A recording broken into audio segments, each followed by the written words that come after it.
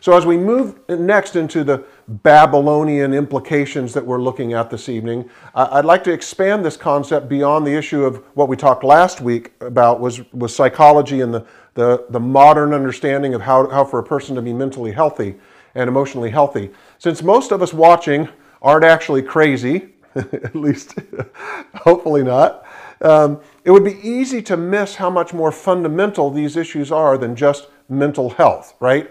I mean, how many people that are going to watch this are going to spend 7 years eating grass with the cattle, right? Probably no one. And so tonight we'll unpack this with implication number 8. So here's your blank. Humanity's belief in our self-determination. Ready? This is really key. Humanity's belief in our self-determination is an illusion. So as we begin, I want us to look at a kingpin passage from one of the prophets. It's from Jeremiah chapter 10, verse 23. And here's what it says. I know, O Lord, that humanity's way is not in themselves, nor is it in the one who walks to direct their own steps. Now, this is a classic, understated passage that is incredibly profound, but is easy to read right past without picking up how amazing and how counterintuitive and how counterculture that statement is.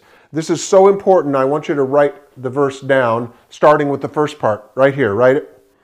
We'll come back to the second part a little later. Look at this.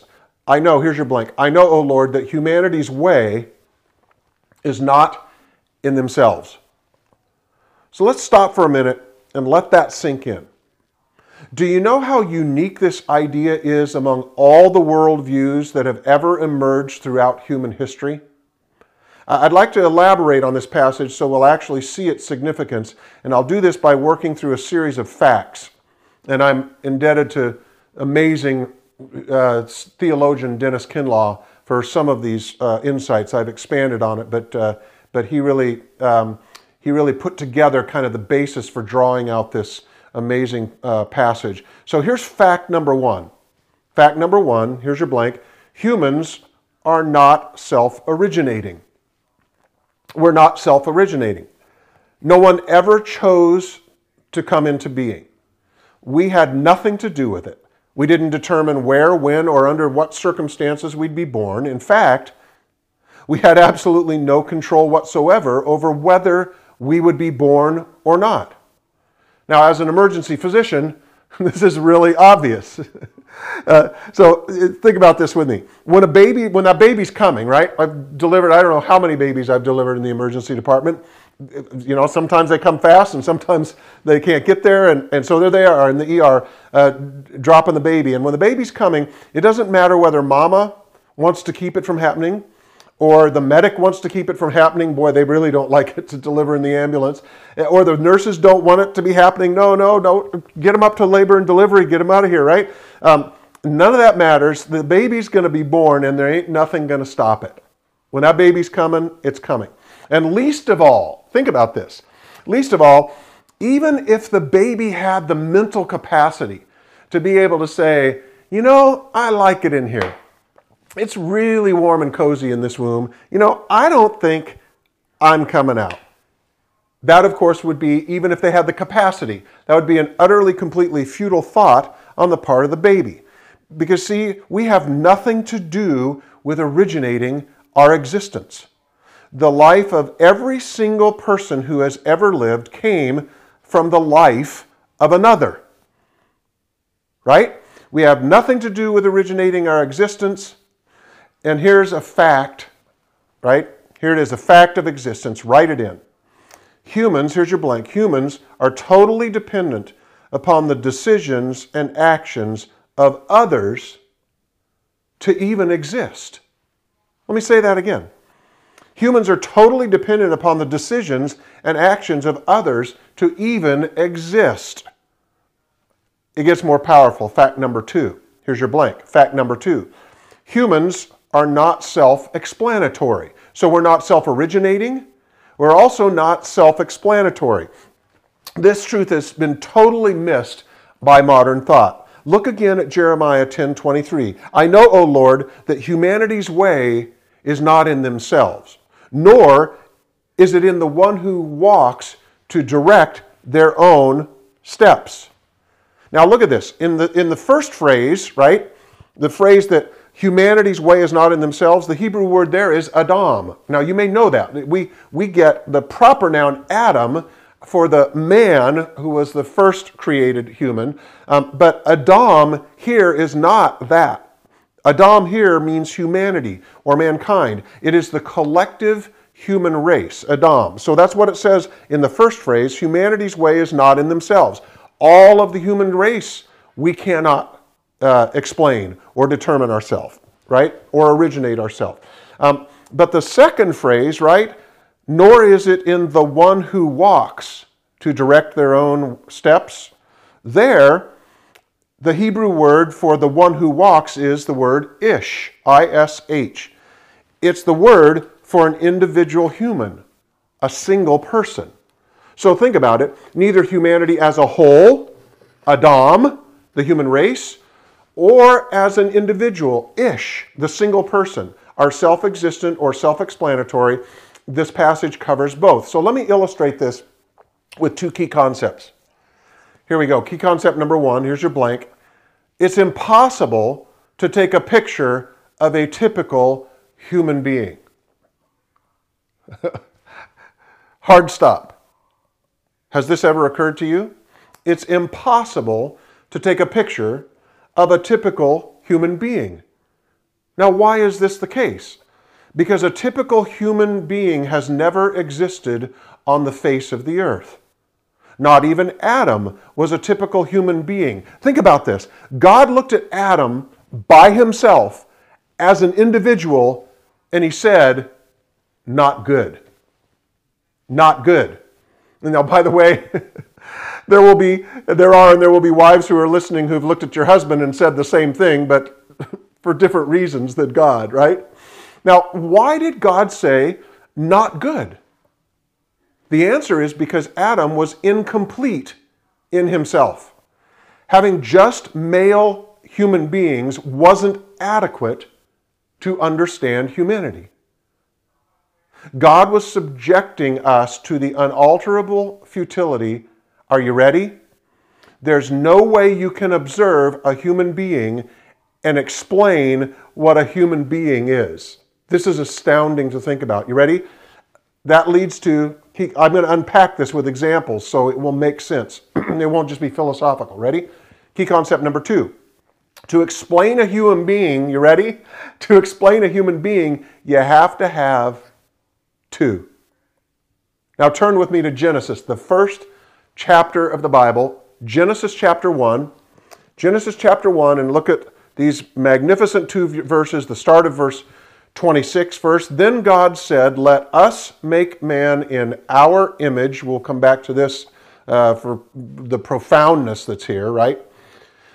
According to our likeness. Verse 27. And God created man in his own image. In the image of God he created him. Male and female he created them. Okay, contained within this passage is enough truth to fill an entire theological library, and in fact it has. So let me give some examples to unpack this so it'll make sense to us and not just be deep theology. Right? Precept number one. Precept number one. Here's your blank. God has built the inescapable unity in diversity of humanity into creation.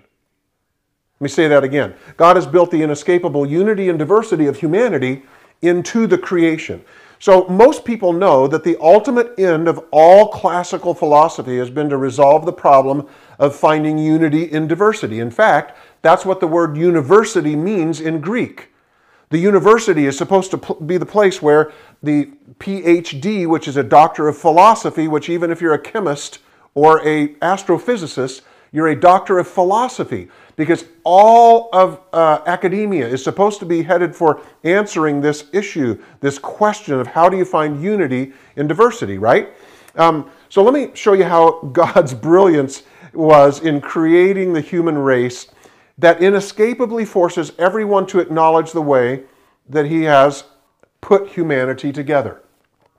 In 1972, NASA launched the Pioneer spacecraft into space, and it was the first spacecraft to ever leave the solar system, right? It actually escaped the solar system. That was the plan. It was true of also Pioneer 11.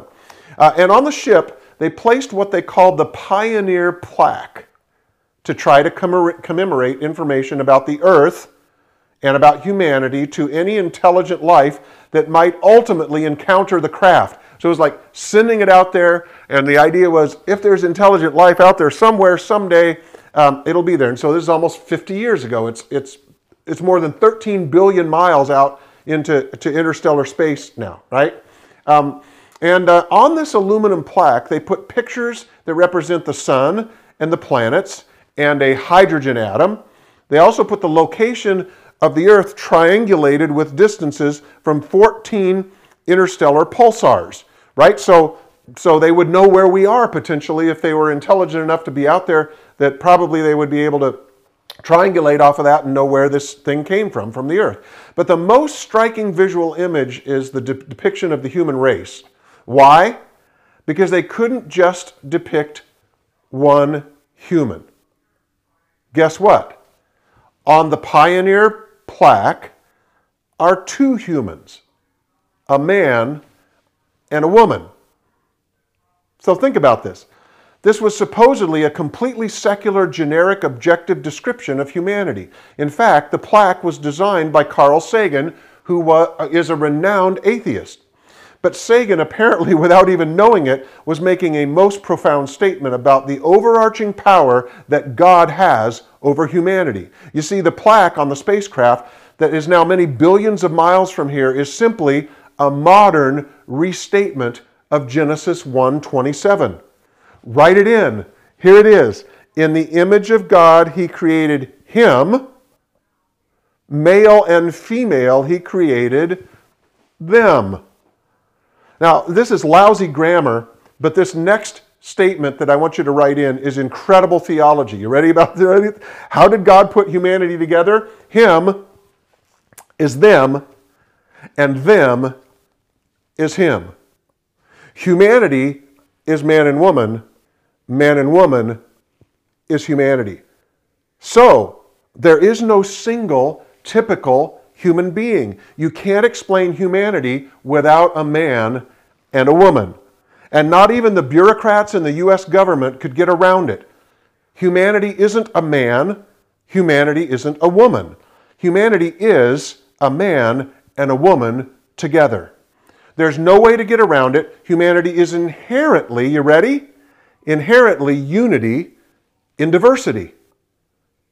Unity, one humanity, in diversity, male and female. No way around it. The essence of the unity of human existence is found in the diversity of a male and a female.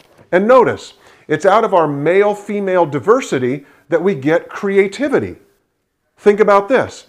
Only the relationship expressing the diversity between a man and a woman can produce a new human being.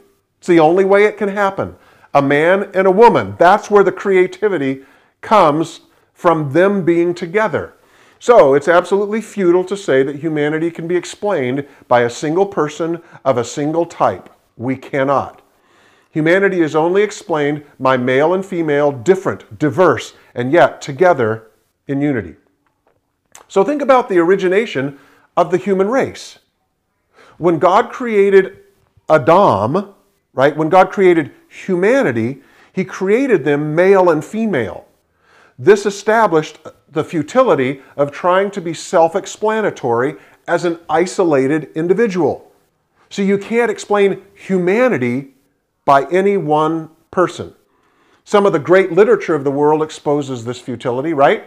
All of us have heard the great pronouncements in classical writings that are best summarized in the famous phrase, "No one is an island."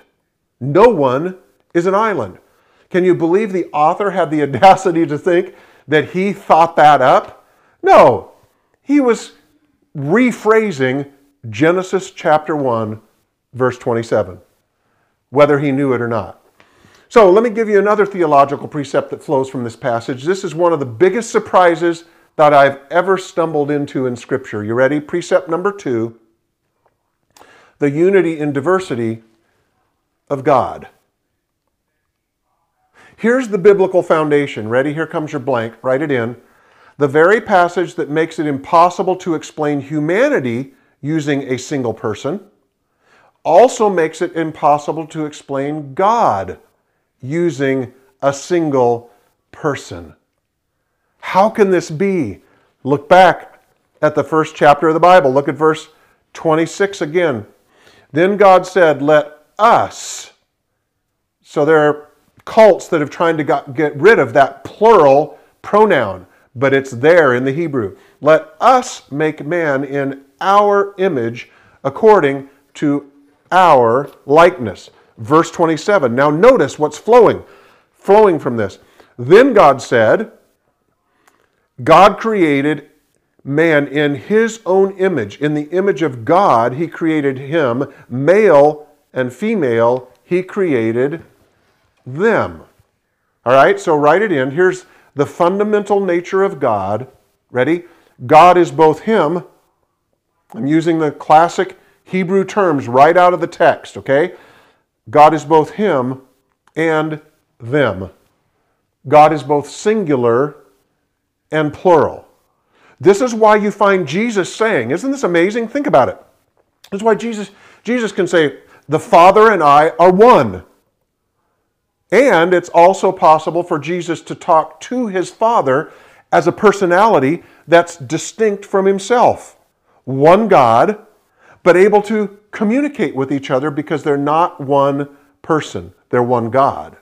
Thus, you can't explain God by looking at the Father alone. Neither can you explain God by looking only at Jesus or only at the Holy Spirit alone. So why can't you explain humanity using a single person? Because God created humanity in his image, and you can't explain God as a single person. So this shows how overarching the doctrine of the Trinity is. Okay, you ready? Write it in. It's only in his oneness and in their distinctiveness. You ready? Think about this again. The doctrine of the Trinity. It's only in his oneness and one God and in their distinctiveness, three persons, that we understand God in his fullness. Any one of them alone is not the one God. The one God is the perfect unity in the diversity of the three persons of the Godhead. That's why Jehovah's Witnesses don't worship the God of the Bible, because the Father alone is not God. As soon as they remove the Son and the Spirit from his being, you no longer have the biblical God. You have a Unitarian God, and a Unitarian God is not the God of the Bible. Unless we have the one God in relationship with himself, Father, Son, and Holy Spirit, we don't have the one true God who created human beings, ready, in his own image. So just like you cannot explain God by a single person, it takes all three in perfect relationship, you can't explain humanity except using two persons in relationship, and it even says it on the Pioneer tin plaque that's 13 billion miles from here, showing the universe that humans only have the unity in the diversity of male and female. It's astounding, isn't it? So, return to Jeremiah 10:23 with me, and now write in the second part. Ready? I know, O Lord, that humanity's way is not in themselves, nor is it in the one who walks to direct their own steps. So let me tag up for a moment to explain once more why we're spending time on these kinds of issues in a series on the end times, right? I want you to know where we are in the mini-series within the mini-series within the big end time series. Because we're immersed in a culture that says, I determine who I am and where I go, what I do. I determine what's right for me and what is my identity is. I determine my identity. Nobody else can tell me who I am or what I am. I'm the center of my universe, and no one has the right to question my self-determination. And who does that sound exactly like?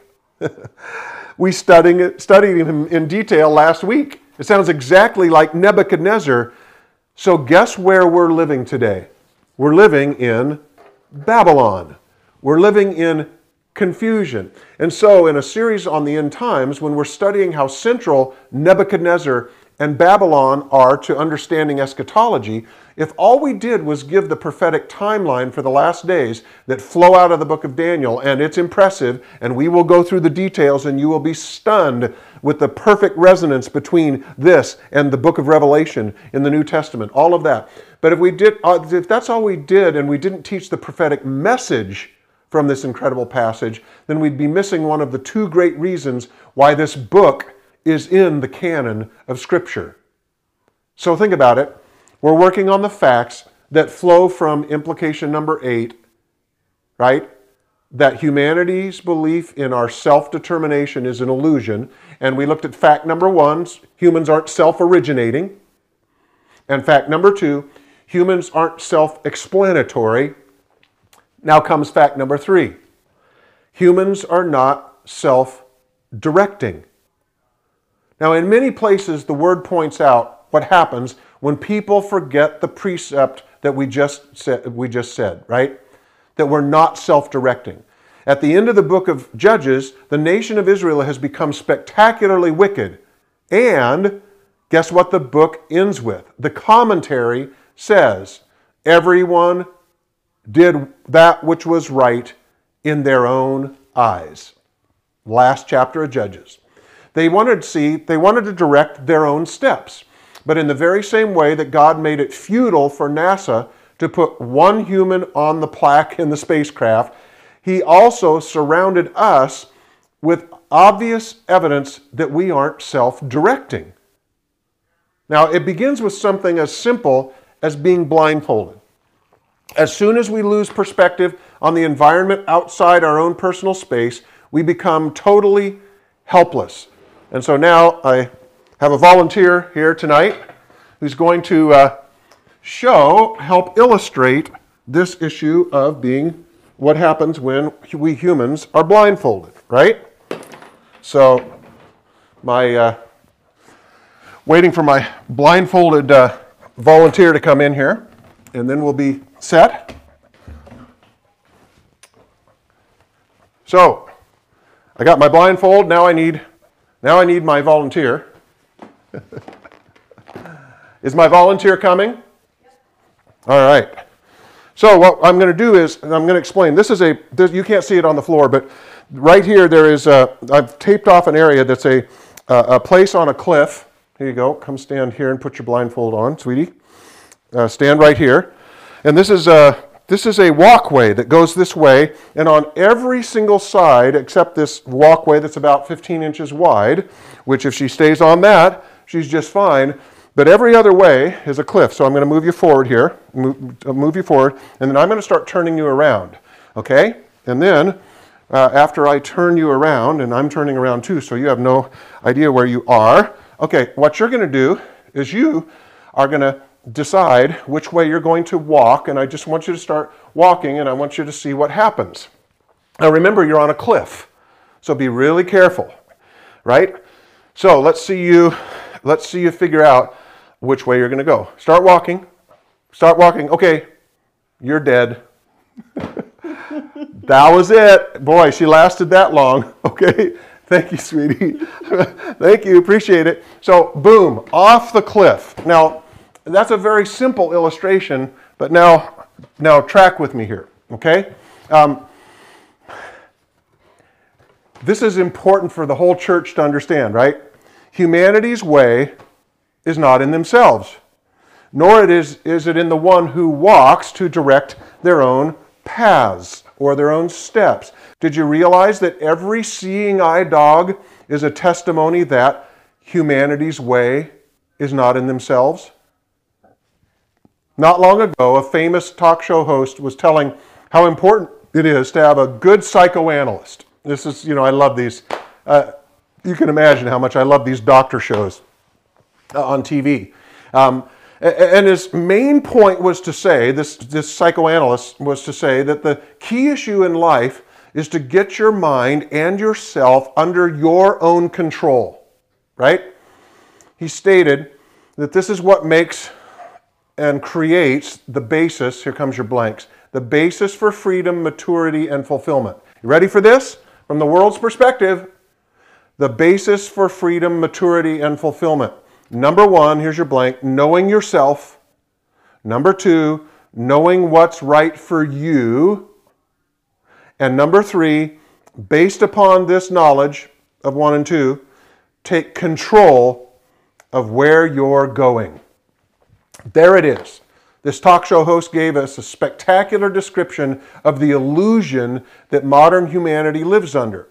The reason this doesn't work is because we're all spiritually blindfolded. But let's take this a step farther, okay? I'm going to give more examples, and I think the light will really come on. Let's remove the blindfold and let the person see.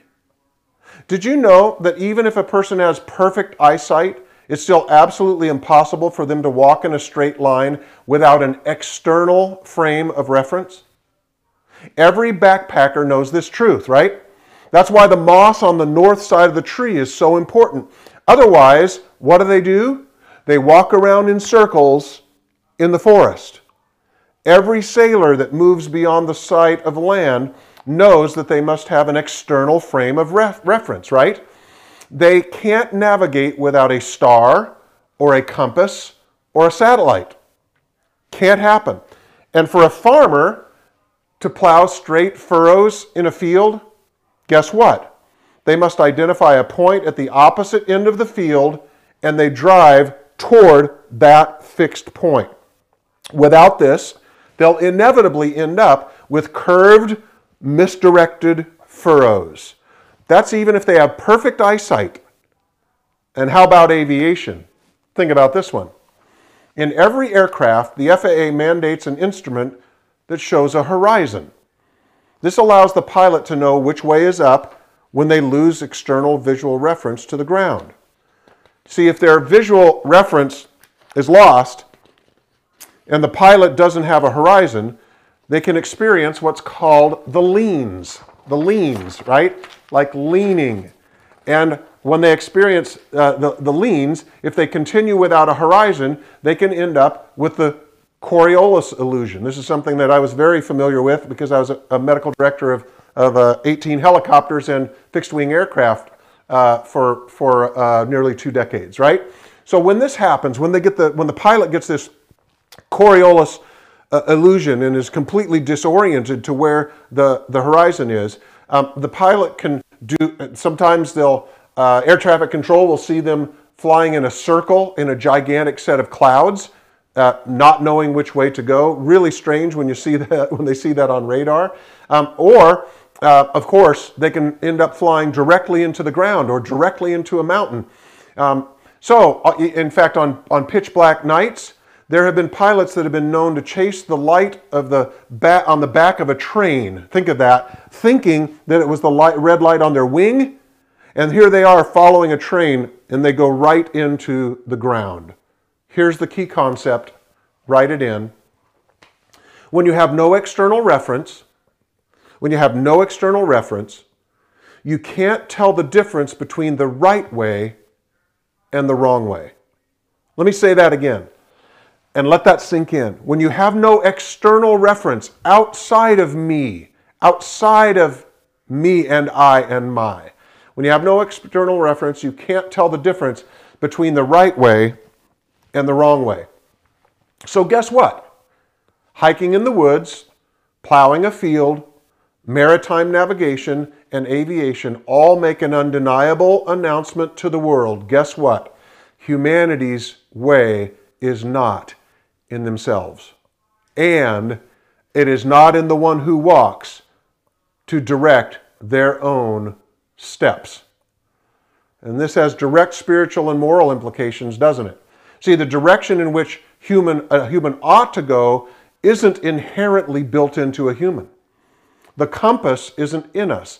The horizon isn't in us. The straight line isn't in us.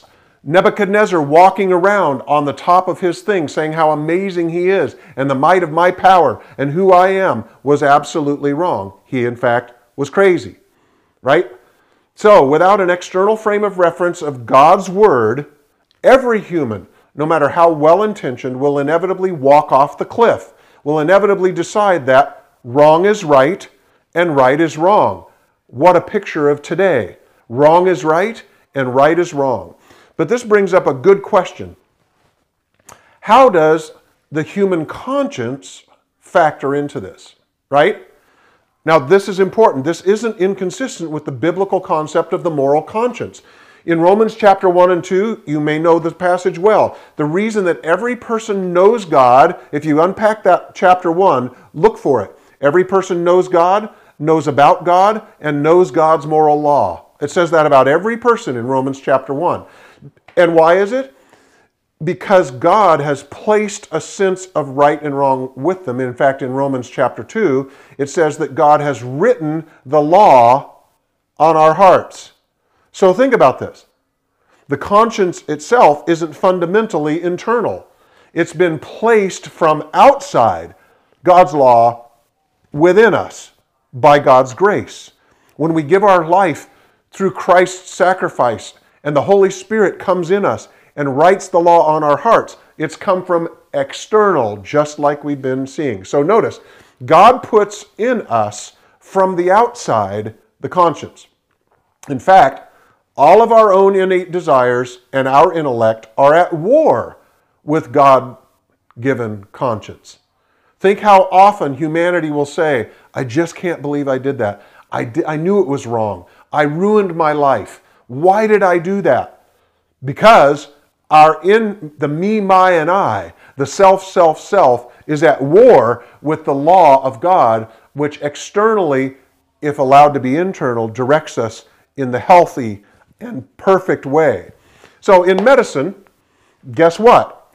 This picture of what happens to a human who ends up without any external frame of reference, right, detached from reality, is shown perfectly in the mental disorder of schizophrenia, right? This acute schizophrenic psychosis. The schizophrenic ends up totally detached from reality outside of themselves, right? So the patient actually lives in their own universe. And in one sense, they're completely autonomous and independent. Think about that. They are all alone, all by themselves. In a certain way, they're completely free, right? No external reference at all. And yet, they're the epitome of mental ill health. So, they're unable to tell the difference between the real and the imaginary. So the voices don't really exist, the voices that they hear, but to them, they're real. And the spiders crawling on the ceiling, they're real to them, even though they don't actually exist. They're the ultimate picture of a human whose way is in themselves. So why are we living in a schizophrenic society where we've completely lost our way? Why are we living in a society, think about this one, a society with a state where the people voted on a referendum of whether porn stars have to wear condoms when they're making movies or not. Imagine that being a vote in a state for the people to ask that question. Why are we living in that schizophrenic of a society? Because we've come to believe that the compass is inside of us. We can determine right and wrong. And guess what we're doing? America, my friends, is flying our plane right into the ground. Our loss of the compass of God's Word, God's way, and His Holy Spirit saving us from ourselves. Notice, and while we're flying our plane right into the ground, we're saying, all is well, everything's fine. You see, we're surrounded by people who think the right way to live is found in themselves. This whole illusion has profoundly impacted the thinkers of this world. And a renowned atheistic philosopher recently wrote this. It's so instructive that I've got it in your notes. Here it is, right in the blanks. We must find our own way. There is no other way. But together, we can do this. Ready? We can create an ethic. We can create an ethic. It must come from within ourselves. Remember Judges 21:25? It was written 3,000 years ago, but it's as contemporary as the latest news on the internet. You ready? Everyone did what was right in their own eyes. We must find our own way. There is no other way, but together we can do this. We can create an ethic. It must be from within ourselves. This description is reminiscent of the prolific atheist Bertrand Russell, right, from Oxford University in the last century. He was in a debate with the amazing Christian philosopher, Father Copleston, and he asked him, Mr. Russell, how do you tell the difference between right and wrong? Right? He was trying to grapple with this issue of you believe there's no God. You believe everything came from random, purposeless forces. So how can there be purpose, meaning, morality, right and wrong? So he asked, how do you tell the difference between right and wrong? And Russell said, the same way I tell the difference between red and blue.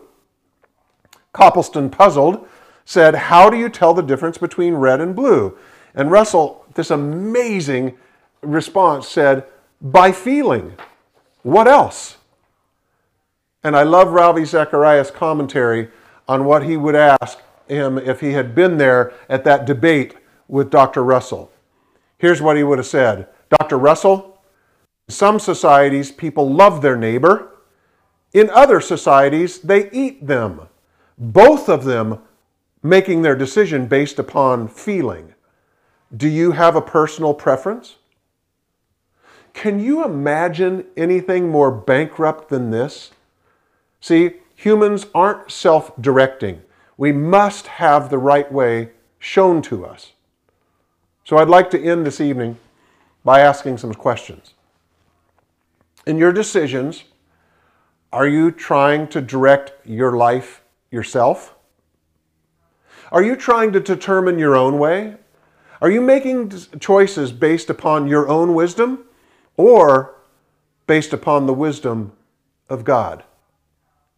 Is there any part of your life where you're saying, my way makes more sense to me than God's word, so I'm going to go my way? Any part of your life?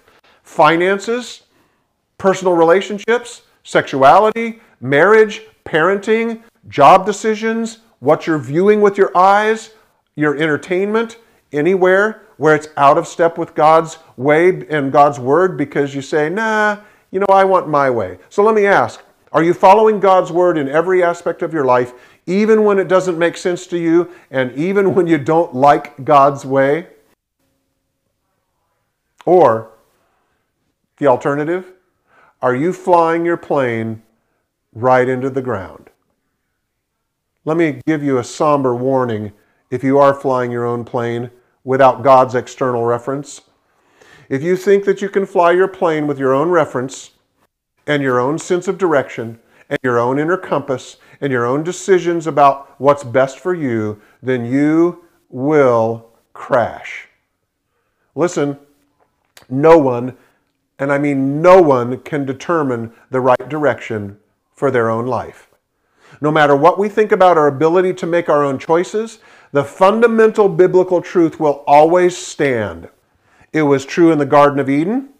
It was true at the time of the judges, everyone doing that which was right in their own eyes, and it was true with Nebuchadnezzar. And Jeremiah said it perfectly. Listen to it again. Humanity's way is not in themselves, nor is it in the one who walks to direct their own steps. Lord, let's pray. Tonight, let me ask you, who's making your decisions? Who's directing your steps? Who's calling the shots in your life?